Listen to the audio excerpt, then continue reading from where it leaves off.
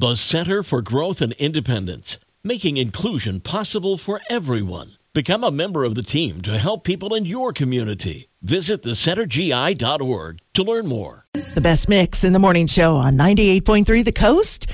I'm Ginger Martin, and it's time for your Monday Daily Dish. And if you went to the movies this weekend, you may have helped Avatar: The Way of Water top the box office, grossing $134 million. It is the sixth best box office opening of all time, but still below the $150 million the movie expected to make opening weekend. If you stayed in this weekend and watched Saturday Night Live, you got to catch cast member Cecily Strong's last show, saying goodbye as her famous character, Kathy Ann, joking with everyone she wasn't coming back because she was going to prison, and that everybody has to go there sometime. She was on SNL for 11 seasons.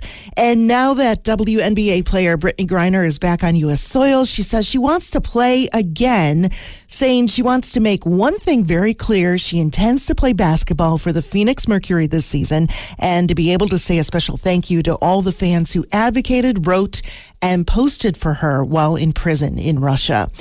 And it's a movie that usually is on TV whenever you're channel surfing on a Saturday night. The 25th anniversary of Titanic is today, which is now the third highest grossing film ever, having made nearly $2.2 billion to date.